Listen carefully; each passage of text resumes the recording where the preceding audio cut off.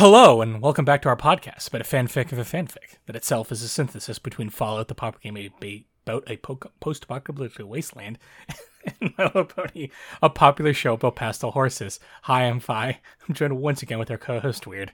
Say hello, Weird. I'll forgive that you forgot my full and proper title, given that clearly we're a little rusty from various things preventing us from casting the pod. Yeah, we've been gone for a couple of weeks because just a lot of life got in the way. Like I went to a baby shower last week. That was my excuse for not recording. Got baked out in the sun. In case you've forgotten, listener, that full and proper title is Sir Weirdington Esquire. And now that you've all been reminded, I'm sure Fi will get it right next time. You definitely will. And this joke definitely will not go on for, 2 or 3 years at this point. I got bored of it at one point. It's back in force. Yeah, so we're actually going to be doing like a 2-chapter episode this week, partly as a sort of like, so we did a fucky wookie. And also because if you actually like these last 2 chapters, like chapter 31 and 32 were actually really short. Like 32 especially being only about like 8,000 words, which is really, really short. At least for the pace that this has been in. So we figured we'd combine them together anyways, and it give us an excuse to like get a little bit more oomph out of the chapters this week. Yeah. So if we don't remember what happened last time, because it's been a little while, they finally faced off Dragon Slayer. He revealed the evil machinations of his evil organization, which has been the Watchers the entire time, which honestly probably should have been pretty obvious in hindsight, just through conservation of story. But still, it's a fine twist. And that they were inspired by one of Spike's errant missives. Yeah, which I do really love as a concept. Yeah, it's really good. I'm always a big, because I mean it's always just like, it's my favorite part about post-apocalyptic stuff is people like taking like the Scrabble of the era they're in and like building fucked up evil religions out of it. Like, you know, very Mad Maxy. But it's like, even like it's doubly true, like doubly like a twist the knife moment, because it's like, hey, help people, and they went enslave people. on it, mystery voice. People can't be trusted. You're the boss. So we have to lead them. We have elected ourselves the shepherds, and they are our stupid flock.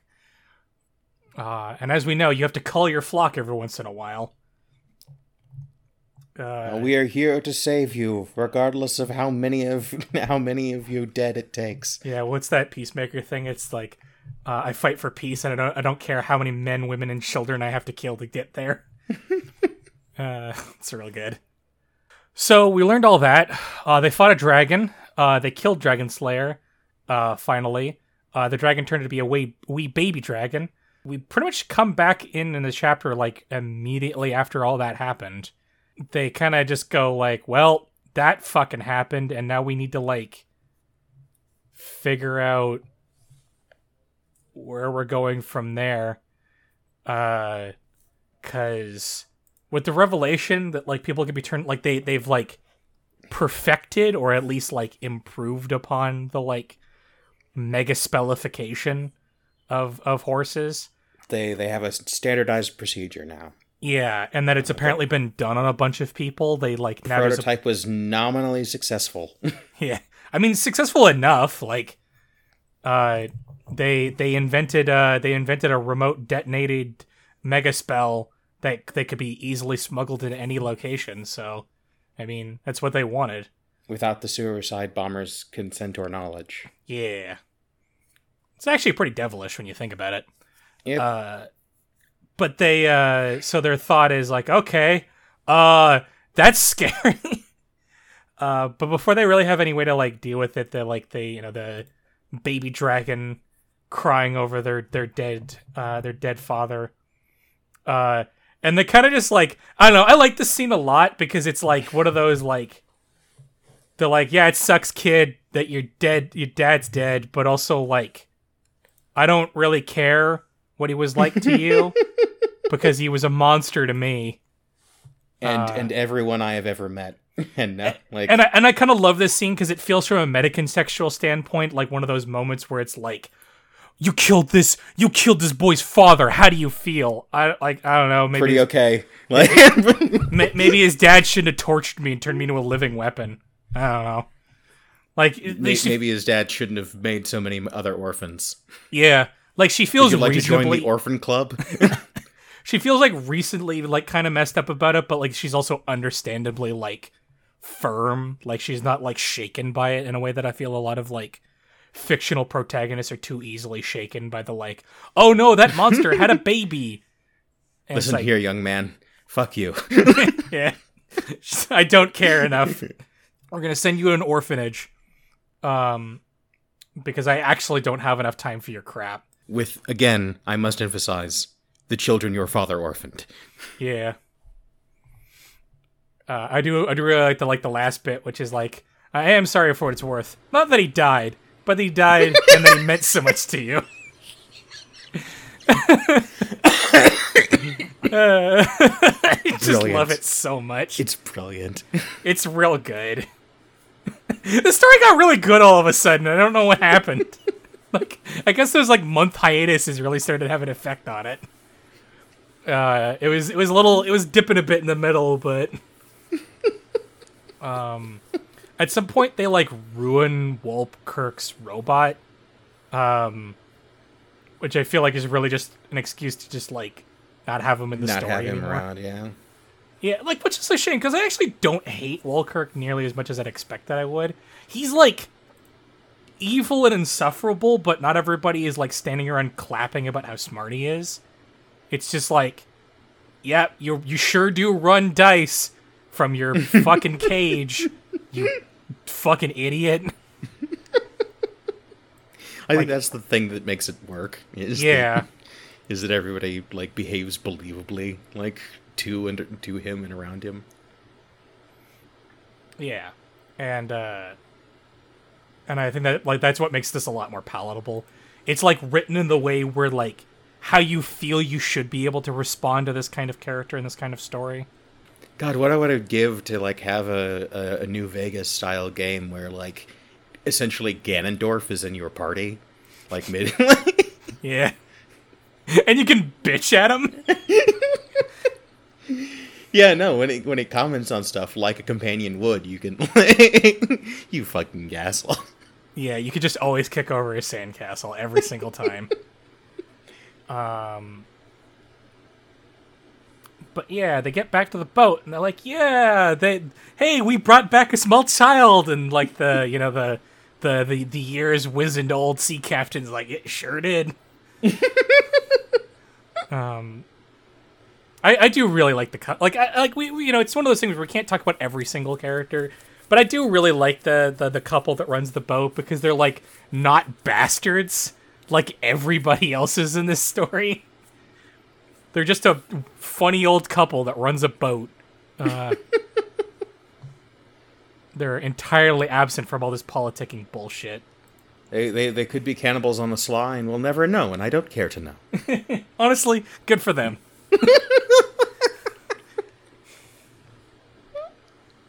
Enterprising young cannibals.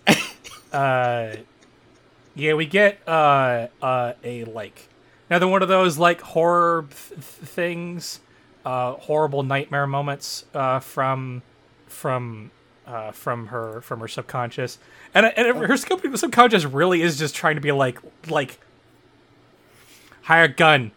You need to let go of the past. I beg of you. Yeah, this is your subconscious talking. So for the next, like, I have noticed that, like, now that all is revealed, that her subconscious has sort of gotten aggressive about, like, I get that you're not good on subtext. So let me spell it out for you. You need to, the time has come for you to begin working through this. Yes. To processing this. Cox gun, get over this. I think that's very charming.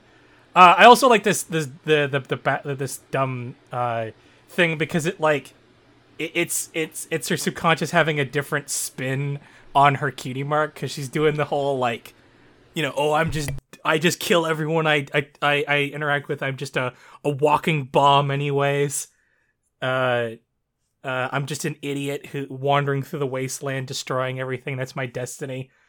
And like her own dumb subconscious is like, no, that's not true. Like she's getting like hype man. Like she's getting like the anime cheerleading from her own nightmare. From the flaming ghost of her dead wife. Yeah. And I kind of love that. And I love I do really love the spin on it that like it's like, yeah, you're tough. You know the phrase rock in a hard place? Guess what? You're the rock. And I love that. It's so dumb. It's dumb in that way where it's like it's very on the nose, but it's what it kind of always feel like Cutie Mark should be. Like, yeah, of course, that's what it's supposed to be. Like, cause she's like, kind of like, negative talking herself into like the idea that like even her like Cutie Mark represents like rubble and destruction and like, it's the scattered fragments of everything that she touches. And it's like, no, that's stupid. It's not You're as enduring as the mountain, idiot. Yeah. Stop all the negative self-talk, moron. Yeah. Your fucking Crab Clan, deal with it. Get over yourself. You're actually tougher than you think you are. And I like that. Like a lot of her like conflicts have kind of been like sort of dumb and a little bit forced. But if the spin that the later chapters are trying to take it is that the reason why she has been such a colossal fuck up to this point has everything to do with being a confidence issue. Like I kind of buy that. Like if she's kind of a self-destructive suicidal clown who, while she's aware of her own strength, still kind of treats it as like a burden. Like I don't know how to phrase it. Like she's like, yeah, I'm tough and strong and nobody can kill me, but like that's all I can do and I can't help people and I'm just a big dumb rock that'll eventually crush everything I love. When in reality it's like, no, like that's what makes you strong. Like it's like, it's trying to go for that like strength of body and strength of character thing.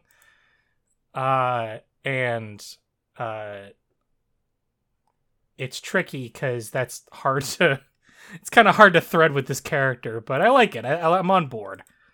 It certainly makes a lot of the earlier fights feel less annoying, even though I still like kind of have issues with like how much it feels like a cop-out from time to time where she just kind of loses because the story wouldn't work unless she does.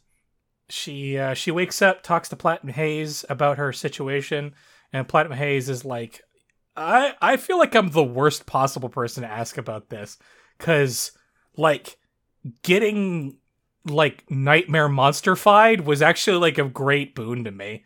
Like, and she actually does come around to acknowledging that, like, yeah, most of my fellow, like, monsters, like, really super didn't consent to it and are very frustrated with me anytime I talk positively about the experience. Yeah, and I like that because it definitely shows at least the author is like self-aware that this kind of like this character kind of stinks in this one regard. So, I'm definitely a lot more on board with it if it's like a deliberate choice that she stinks, and it's very obviously so. It is kind of delightful that she's almost unique in being very on board with this. Yeah, she's the sicko on like looking through the window while the Cronenbergian like monstrification is happening. Yes. And that also like belies to her circumstances. Like she was a shitty person before she got gooped. Like that is. She may have like sort of vague feelings about that, but like I can firmly say that being a slave that was good at catching other slaves, it was a shitty person to be. So her getting goopified into a better person, like, she's the one person the cult worked for, I guess.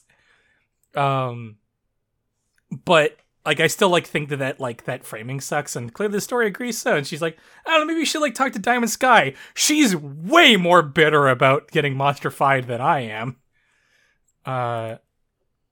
And you know what? I agree. I actually really want her to like talk. Like, I want her to have a conversation with Diamond Sky like about that. I feel that would be really interesting. I kind of don't think we're gonna get there because I just don't feel like there's enough story. There's like a lot to happen before that can. It'd be weird to stop for that. Yeah, but I still would love to see it. But yeah, they get woken up by Red Sky. He's like, yeah, you got a bunch of like military jarheads that want to talk to you. And I don't think they're taking like no or give me 5 more minutes as an answer. Yeah, go do that. They show up and... hello? Yes, we are a battalion. About 50 or so strong with heavy munitions. We are here to apprehend you. Please come quietly. And I love her response is I'm not even a citizen. You can't arrest me. And and they're like, yes, we can. We're bringing you in on the crime of treason. And at first I was like, I have seen this so many times, especially recently, because my roommate consumes absolute trash media, and I am so used to that just being shrugged off, that like, you're being arrested for treason. I'm not a citizen. Mm-hmm. And it was so wild for me to see the character actually respond, I'm not a citizen. How can I betray a thing that I am not a participant in? And like the commander shrug, like, yeah, like, you're under contract, right? Well, good news. Yeah, you're technically a citizen, so we could technically arrest you. My favorite kind of arrest. Well, I can technically kill half of you on my own, not counting like my backup. Yeah, that's cool. Do you care about the people on that boat? Honestly, not particularly. But it would suck of me. Like, she ultimately determines that, like, oh, okay, this isn't worth it. Like, I'm not feeling great. My favorite response to this, though, is that she like looks dead-eyed at basically her fucking military doppelganger, who's like steel-eyeing her, and she goes, "I'm gonna take a shit." And they're like, wait, what do you mean you're going to take a shit? No, I'm going to go take a shit, and then we're going to go deal with this. And they're like, well, we're going to keep guards with you. And it's like, okay, fine. Give me 5 minutes, knock or break the door down. And then when she gets into the toilet, she's like, all right. I know you're invisible and inaudible. Yeah. Come on out.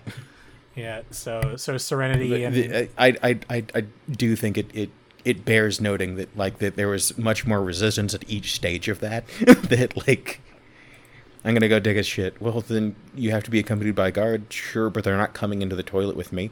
Yes, they are. No. No, they are not. And then yeah, she compromises. Look. Bang on the, like, you can knock on the door in a few minutes if you don't hear yeah, it's great. And so now we get the talk with her wife and daughter in the commode. Also, there's like the start of the running gag that Serenity's like, I'm basically a ninja, and just keeps saying that they're ninjas all the time, which I think is very endearing. Because I mean, she's not wrong. Like, they are basically ninjas now. But yeah, I thought this scene owned because like it's like a rare, and like it for me it always feels like a rare to see people like go like, hey, our characters actually like can do a bunch of things that if you put them together like are really useful. Shame the protagonist never figures that one out. But they're like, no, this is actually great. We should do this all the time now. But they basically agree that, like, you know, we could kill them all, but that would probably be bad, and that wouldn't solve the problem. Guess we just go with them. That's just the end of it. I guess we just have to work with them, because I don't want, like... We will shoot our way out when we get there. Yeah. And boy howdy.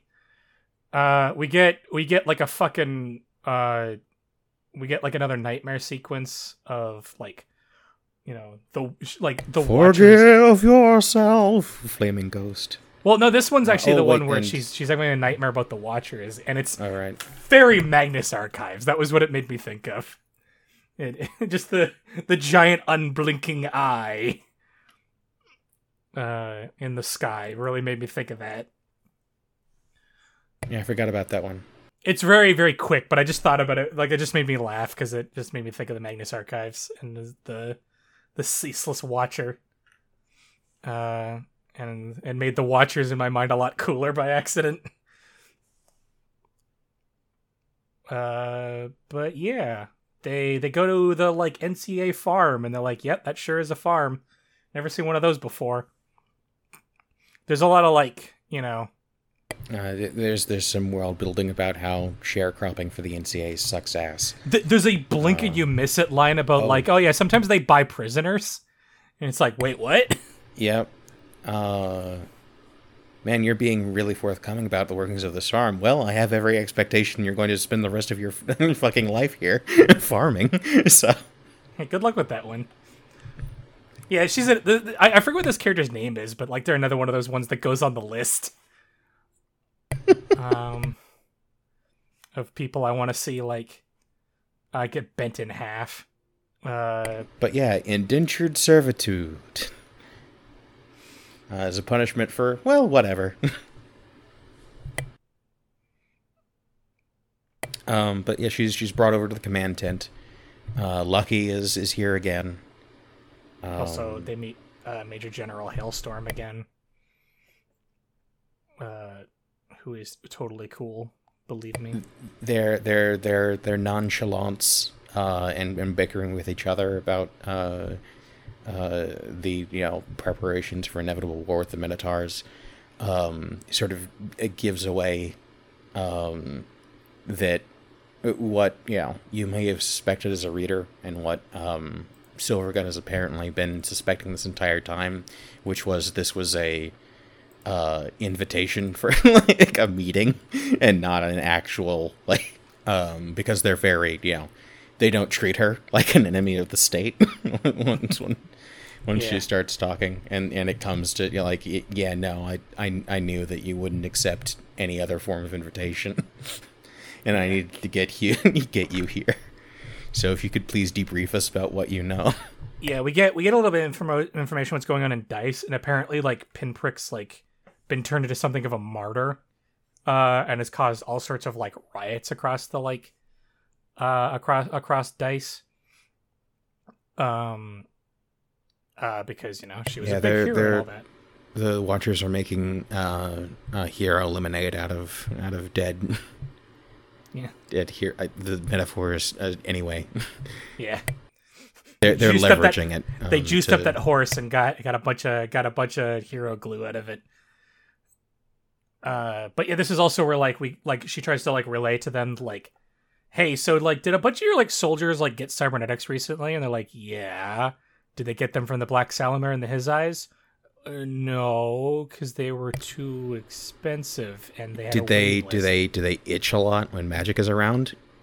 How would you know? How did you know that? They're bombs. Yeah. You should probably do something about that. They're going to explode. Yeah, this company called Cerberus, who's I guess the actual like the like cybernetics wing of the Watchers. Like I don't know which one is the leader of either, but yeah, they've made them into bombs, and that's bad. You know what's worse? They tell Silvergun, one of the people that meet the criteria just described is in a Minotaur camp right now. Yeah. Just like the Watchers wanted, I guess.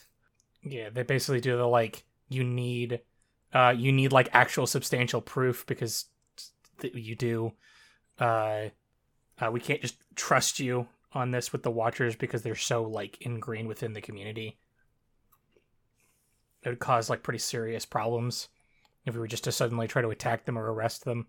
Yeah, I guess that's what I guess that gets added as a quest marker is go to the Minotaur camp and stop it from getting fucking nuked to death, because that would cause all sorts of problems. Though I think the actual, like, the surface plan, like the plan they agreed to with the NCA was like, yeah, this is a rescue mission. Though it's very clear that this is less a rescue mission for the for Hired Gun and more of a, like, it would be bad for him to blow up at the wrong spot kind of situation, and really trying to get them to stop the war, which they're like, yeah, we'll think about it.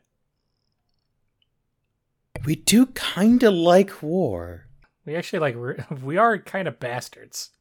Yeah, that is that, and this is when they actually, like, yeah, they sit down for a while and chill.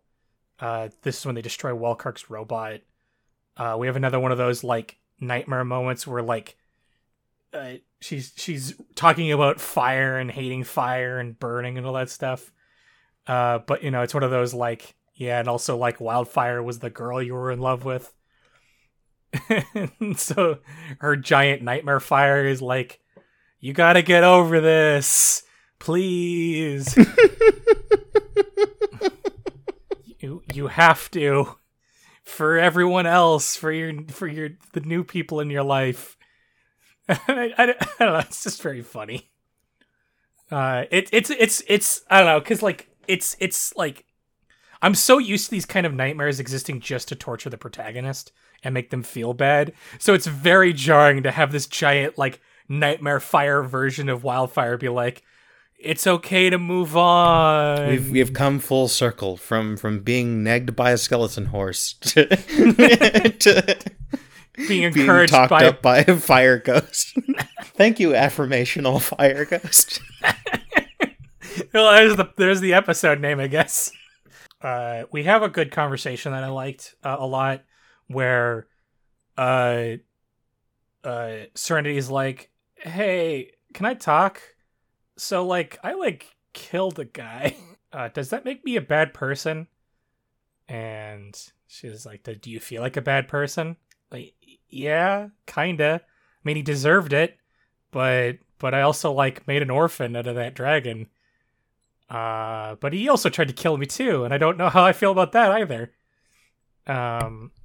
It's a complex web to weave. Yeah, I like it. Ultimately, well, it's more or less like paraphrasing Silvergun, like who ultimately comes to the conclusion. Look, my sort of take on this, Silverguns, is it should never. Probably a bad sign when you stop feeling bad about it. Should always feel bad to kill somebody. Yeah. And I respect if you never want to pick up a firearm again. I like it. It's a nice little send off. I do enjoy. I'm always a big fan of the, like, you know, the, like, grizzled killer being like, you know, it should never be easy, because once it's easy, like, you know, that's when you're a bad horse. Yeah, that's when you start being a bad pony. And it's like, you know, it's a classic one, but I'm always like, I forgot the new perk in this episode. New perk, a mega spell anatomy. You now explode when your health is at 20 or below. It is probably deadly. Sensible chuckle. But yeah, I don't know. I really like that. That's the end of that chapter too. But I really like that conversation at the end. Because I really like these characters, and I like when they interact. It's good. I like it. And I'm always a fan of that kind of, like, I don't even want to call it a cliche or like a trope, because I feel like that's they has an inherent negative connotation. I just like when stories do this specific kind of thing, because it aligns pretty heavily with my own morals. That once you start feeling numb about the bad things you do, that's where you're already lost. And then the next chapter is really, really, really short. Like I said, it's only about 8,000, which is the thing about it too, though. I really liked chapter 32. I liked chapter 31 a lot too, but I like it's short, but it's tempting to do the well, good night, folks, and then immediately come sing us back in. But actually, I think we can sum up chapter 32. It rains. The end. That was swift. The actual chapter opens up with chapter 32, building bridges, which becomes deeply ironic by the conclusion. It does. But I really like the opening of this, and that's what I wanted to get into, which is basically like Platinum Haze, like, okay, so what? Like, you snuck off like a while back. What happened there? And you sneaked off in the morning. What happened there? And it's like, oh, you were invisible and saw what I did. And she just kind of has to like shuffle her hooves and then kind of like maybe a little. And yes, then she kind of just I'm addicted to Med-X. I love the line "I didn't mean to." I love that a lot. Like I think that's a really good framing of it. Like it is one of those things where it's like, because we live in an opioid crisis, and a lot of people get really heavily addicted to painkillers. And the horrible thing about getting addicted to painkillers is how that happens is like entirely because life is a nightmare. And of course they got addicted to it. Like, it's not their fault, because what else are you going to do? Live in excruciating pain for your entire life? Or are you going to try to chemically regulate that? Because otherwise the other direction is really bad. But of course they're horribly addictive. So it starts becoming more about being on the painkillers just to not be in pain from being on the painkillers. It's a horrible nightmare. And I don't know, I like this framing a lot. Yeah. I do like that, they don't, again, parallels to the superiority of this over PH. Like, in PH, this would have been the entire chapter. Yeah. But instead, like, these two communicate with each other, and they understand each other, and they're able to, like... Yeah, it would have, if this was in PH, it would have been every single character ruminating on how it's a fucked up thing that she did, but also she had to do it, and then there aren't really any lasting consequences for her doing so, and everyone just kind of forgets about it next chapter because it's a new fucked up thing that she did. But the fucked up thing in specific is, okay, so you're addicted to Med-X. Is that where the Med-X and the orphanage supply went? The silence confirms the answer. Well, she also just says yes, but it takes a long time. And I love the line, perhaps the problem was far worse than I thought when I was stealing from orphanages. Maybe.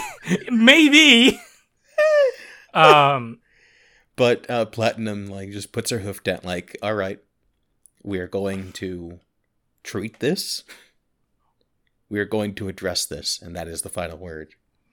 And Platinum nods. That is correct. Yeah. She does like a sort of like meek sorry, which is like I like that, because that also feels really real, where you just like you're right, but I don't really know what to say here except for just like I'm sorry. Like I didn't mean to, but also like everything sucks. I liked it a lot. I don't know. I feel like these characters just are really well written. Like at the end of the day. I do appreciate that Platinum is mad, but she understands. And it also doesn't and yet she is also within her rights to be mad. Yeah, and it doesn't like ruin the relationship or anything like that. Like, it isn't like a melodrama, drama, like destroys, oh, how could I ever trust you again type shit, which was what I was kind of expecting this to go, to some degree. It's just like, no, this is like, it's a fucked up thing you did, and you gotta like atone for it, and you gotta get clean, because it's bad that you're stealing from orphans. But luckily Serenity shows up to like to like break the tension. Some soldiers are chasing me. I threw a rock at them. It's like, you can't do that. It was a small rock. But yeah, they basically have to get they get in. They get the like the beef on they get the beef on like the situation, because they're basically like, you know, two opposite bases set up against this bridge type situation. They do a weird thing here where they like come in trying to like lie about like why they're in there, and the logic is like makes sense, but it's like it's weird. Like it like, okay, like I get it, but like it's just weird the way that they did it. But basically like Hired Gun's plan is like, okay, I'm still trying to play all the sides against each other because I want this war to be fucking over. And that's not gonna happen if I just do whatever the NCAA wants me to. So she wants this done like so that the base doesn't know that that's what they're here for, is to like rescue this person. So they just assume it's like a routine maintenance thing and nothing's going on. And the general thinks that it's like a big, like, oh, it's an opportunity for you to like get a promotion. They run a bizarre run around, like a fun wacky scam to get into and through the base. But one high point of the scam is that they put Platinum in a dress to hide her enormous wings. Which just requires them to bullshit more when someone asks, like, hey, why is her hair floating so much? And why is she huge, and why does her hair float? Mother was irradiated. It's rude to stare. All right. But yeah, ultimately they use ninjutsu, a combination of invisibility and inaudibility, to make their way through. And the fact that, as of last chapter, I think this is why our author, No One Odysseus, noted that our heroine has achieved speech 90. Yes. she's become a smooth talker. I love that this plan is kind of intentionally shitty. Like it's like a bad ramshackle plan, but it doesn't need to be like good, because it's just preying on like, you know, hey, you'll get a big old promotion if you keep this secret. Well, I do like big promotions. And otherwise they just have the ability to turn invisible and silent, so it's very easy for them to like not have to rely on this plan. It's not like do or die. There's some notes about the peculiarity of like trying to tag along with somebody who is invisible, and also not trip over your own feet. Especially when trying to trip over their feet. But yeah, around this, it starts raining. It's going to be raining for the remainder of for the duration of the chapter. Well, it's dramatic raining, so yes. So let's see. Did anything of particular note happen on their way to the Minotaur camp? Because I can't recall. I think it's just them being cute together, like. And if you want that, read the chapter. We're not going to spoil everything. That's what you're really here for, anyways. So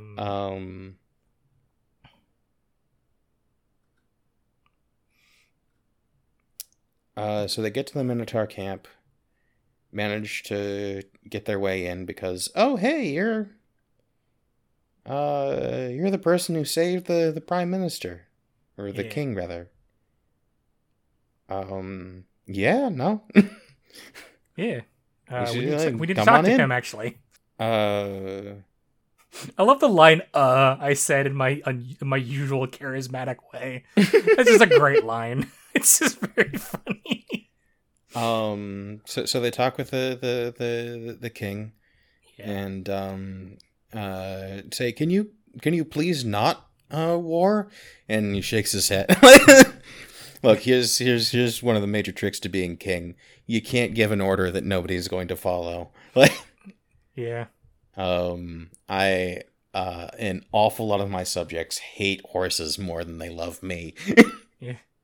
Man, it sounds like it sucks to lead. It does. But they do mention the line, like the idea that, like, yeah, it doesn't seem like the NCA want to be here either, and it's like, well, that's some good news, I guess, because that mean that, you know, maybe peace might. Peace might break out. Yeah, we can might. always hope. I do like Serenity being a child in this situation. It's like, oh, you're not dead. Yeah, I saved her from a scorpion, and that you did, you little kid. Here, have a cookie. But tries to explain, like, yeah, he's a mega spell. The guy is set to explode. He's the whole reason why he's even here in your custody, is so that he'll blow up here. Oh well, shit. Yeah, no, get him the fuck out of here. With my blessing. Fucking go. I don't know where else to mention it. I've been sort of sitting on it. But speaking of cute things, Serenity has been playing with her toy cyborg Scootaborg quite a bit and having fun, sort of treating it as an imaginary friend. Scootaborg has opinions about things. Scootaborg doesn't like being wet. It's extremely cute. But yeah, she basically says, like, yeah, we'll take this nuke off your hands, but you gotta, like, pause the war. You gotta, like, quit or, like, leave. That's your two options. You gotta, like, do one of those, because this is just gonna lead to too many deaths, and you gotta do something. But yeah, I fucking love how this fucking chapter ends, by the way. I just want to get ahead of that. Like, I think that the way this chapter ends fucking owns for so many good reasons. It just does a lot of interesting things that, like, it wasn't, like, you wouldn't expect, I guess. But they meet the guy that's like, hey, we're here to rescue you. And he's, like, convinced, like, Luna's, you know, she's Platinum Haze is a Luna. And Platinum Haze is quick to point out, actually, there are several differences between me and your average Luna. By the way, do you itch a lot right now under this umbrella, magical umbrella dome? Yeah. How'd you know? You're a bomb. No, it's funnier than that. She actively does not tell him. You are gonna go see a doctor and it'll be fine. We're gonna go take you to a medical professional, and they're gonna take a look at you, and it'll be okay. The way you're saying that makes me think that it's not okay right now. How not okay is it? I think you are much more comfortable not knowing. Yeah, and it's basically like one of those, like, this war is pointless. This, you're being manipulated. This you just gotta go. We gotta, like, postpone the war and, like, go. And the thing about this guy, this Dead Whisper, is, boy howdy does he hate those bipeds. Fucking hates the Minotaurs. That's the reason why he was in this war in the first place. Fucking hates them. He just loves being racist. It's got a big old like Nazi paraphernalia tattooed on him and a big old clan sheet in his bedroom. So he's committed to the cause. And, like, they basically give, like, the, like, ultimatum of, like, go home. And he, like, there's like a momentary pause. Um, of like, okay, what is he gonna do? And he immediately bolts, and Hired Gun's like, yeah, I sort of knew he was gonna run. And I don't know, I think a lot of the imagery of this scene really works for me, or like a sort of like, a defeated Hired Gun who is well aware of how this was always going to go, and the sort of the storm and the rain, and the giant fuck off anti-material rifle, where she just shoots him before he can get anywhere close to the camp. He drops dead, and then a second later he detonates and detonates and detonates and keeps going. And it rips apart the whole fucking bridge with the explosion. Taking out the whole tower and the whole base, basically, with it being ripped apart. And there's just sort of a defeated feeling of like, well, now there'll never be nothing besides war. Could not be a bigger declaration that war continues to stand indefinitely. I think so. Yeah, that's basically the end of the chapter. But I do want to note before we close up the final interaction between this idiot and Silvergun, which is Dead Whisperer looked around in confusion. You're insane. And Silvergun like considers it meaningfully. Was I? Suppose it's possible. I'd never considered it. Do see a lot of ghosts. See a lot more ghosts than any given sane one. She just half-heartedly shrugs and admits maybe. But yeah, like a lot about the dialogue and the writing here just really works, and it's got like a nice sort of doomed feeling to it all that I think is really strong. But the sort of like the end of the chapter is her sort of ruminating, like, it's like, at least with this bridge destroyed, it means that like these two armies can't attack each other directly without like, have like an enclave bus or something to take them over. So in a weird way, despite the fact that this is definitely meaning that like war will continue, like 100%. There is a massive physical chasm between the two armies. Yeah, and that's close enough to a delay. Yeah, and honestly, I couldn't think of a better like sort of like vibe or like metaphor for the story in general of like, we're gonna do a big fuck up, but that fuck up is gonna buy us some time, and that's all we have. Note, we have achieved sneak 80. Yeah. A heck of a thing to note, having gotten to immediately after the catastrophic explosion. Yeah, I fucking love everything about the way that sort of this end of this chapter goes. It's so cinematic, I guess. Like there's such a vibe going on here that I really love. I kind of just love that Dead Whisper is just a piece of shit. Like I think that just is such a compelling thing. Like because I mean, if this was a video game, you'd have like a dialogue option, convince him to not do. But here, since it's a story, like the strength of it being a story and having that sort of impactful moment is that there's this like, okay, I want the war to end between these two factions because they're ripping dice apart and they're gonna just keep killing people. And the key to that is getting this one guy to stop, and he won't. and that's what fucks this all up. It relies on this one random piece of shit being a better person than he is. And it's pretty bleak in its own way, and I like that a lot about it. It's bleak in like a meaningful way, where it isn't like the protagonist tearing themselves up over the like terrible things they have to do. It's like, no, the inevitability is like, yeah, they were always gonna have to shoot this guy. Like he was, like, Hired Gun knew that, but she sort of like naively hoped. You know, that's what I feel. That's kind of what I got. Like I felt came across is Yeah. it's like, please be better than I think you're about to be. And of course he's not. Because he doesn't have a whole tragic backstory and ghosts floating around in his brain trying to make him a better person.